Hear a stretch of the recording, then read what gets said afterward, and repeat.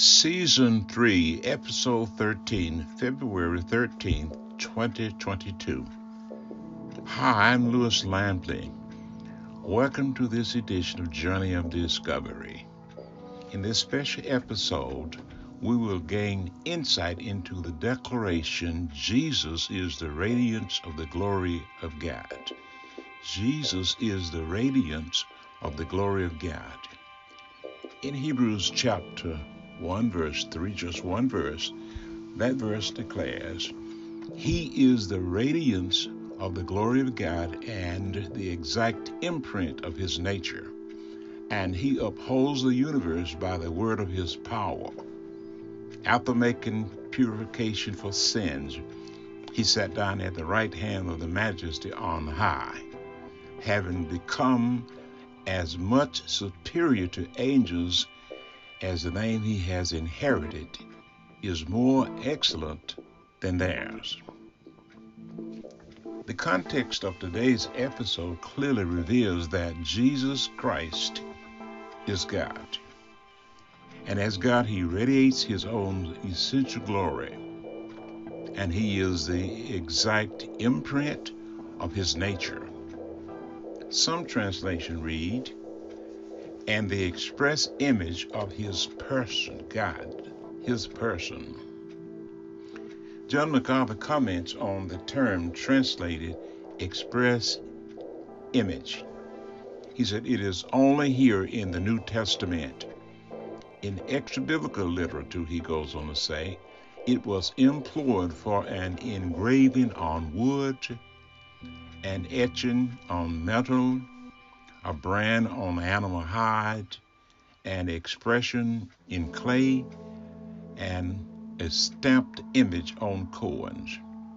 Person is a word expressing nature, being, or essence. The Son is the perfect imprint, the exact representation of the nature and essence of God in time and space.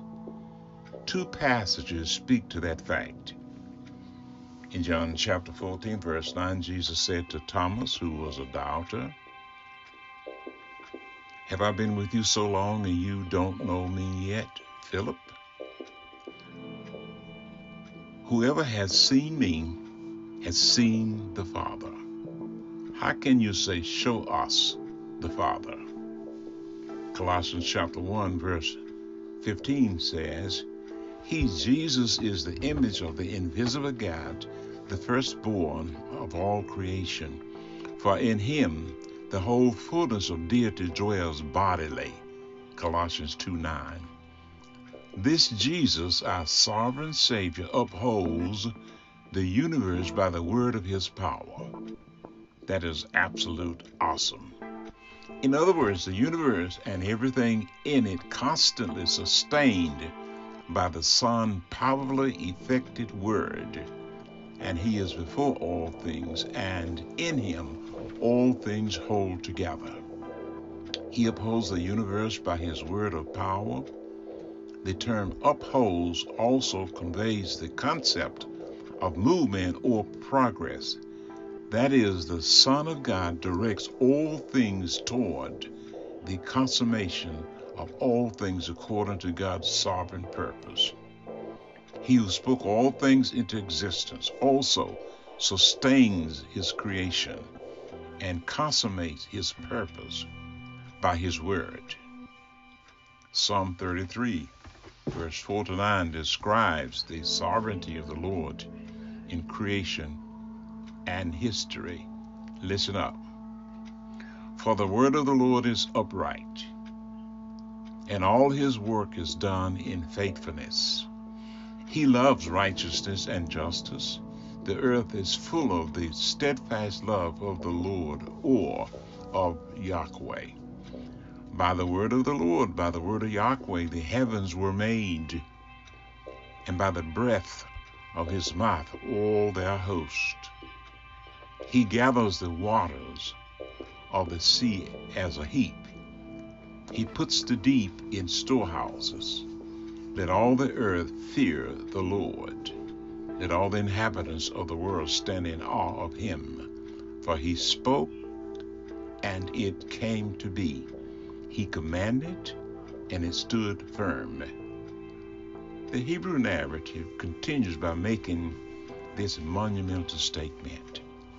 After making purification for sin, in other words, as the New King James Version says, purged our sins. Those three words captured the heart of the redemptive drama by putting to the substitutionary sacrifice of Christ himself on the cross. In 2 Corinthians chapter 5, verse 21, Paul says, "For our sake he, God, made him, Jesus, to be sin who knew no sin, so that in him, Christ, we might become the righteousness of God." Back to Hebrews chapter 1, verse 3, it continues, "After making purification for sins, he sat down at the right hand of the Majesty on high." This is glorious because the right hand is the place of power, authority, and honor. Again in Hebrews chapter 1, verse 13, that verse echoes that fact. "And to which the angels has he ever said, 'Sit at my right hand until I make your enemies a footstool for your feet.'" Who is to condemn? Christ Jesus is the one who died. More than that, he was raised, who is at the right hand of God, who indeed is interceding for us. Jesus, who has gone into heaven and is at the right hand of God with angels, authorities, and powers, having been subjected to him. 1 Peter chapter 3, verse 21. Let us keep in mind that Jesus' present position is both one of exaltation and subordination, implying that the Son is under the authority of the Father. 1 Corinthians chapter 15, verse 27 and 28. But the seat that Christ has taken is the throne of God, where he rules as sovereign Lord. Let me say this. Let us make it our utmost today. Let us make every effort to honor him as Lord. Will you do that? If you do, you'll be one happy soul.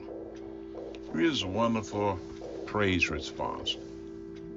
Psalm 99 verse 1 says, "The Lord reigns," that is, Yahweh reigns.